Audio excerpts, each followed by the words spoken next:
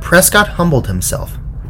After an entire year out of the job, Prescott accepted an offensive coordinator position at Chavis High School outside of Victoria. With the pressure off, Prescott returned to his roots and reformed his identity, guiding the Indians to one of the top offenses in Class 3A, Division I. After 3 years at Chavis, Prescott finally earned a phone call, and it came from a familiar place, Pretoria.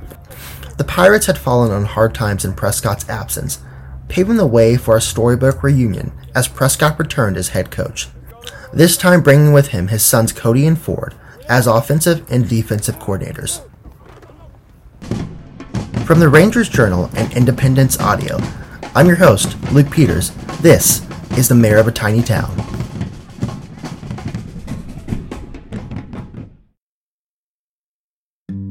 The brothers played in college at SMU and Texas A&M Kingsville and had served in various assistant roles, but never as coordinators, leading them to jump at the idea of a Pretoria reunion. I lost what my goal was as a football coach. Everyone's goal is to keep moving up and up, but some of us have to accept that we won't get to that college role. We have to make the best of our situations. Going home was the best thing for me to do, and the community welcomed us back right away.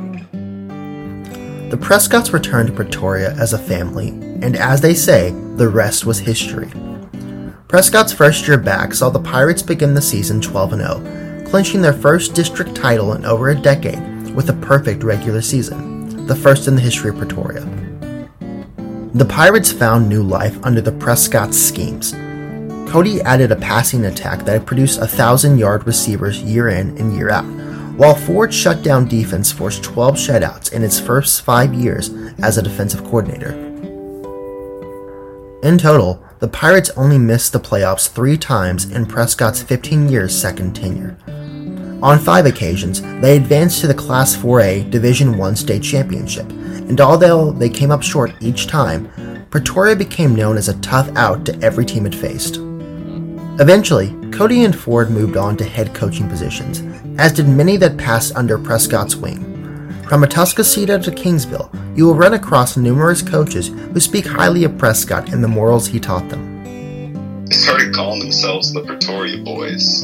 Dad showed them what it meant to be a head coach, what it really meant to be a leader, what it took to have success. Most importantly, we had fun. At practice and on the field, we went to work, but we always had so much fun. At the end of the day, we knew there was nothing else we wanted to do but pay forward those lessons that Dad taught us.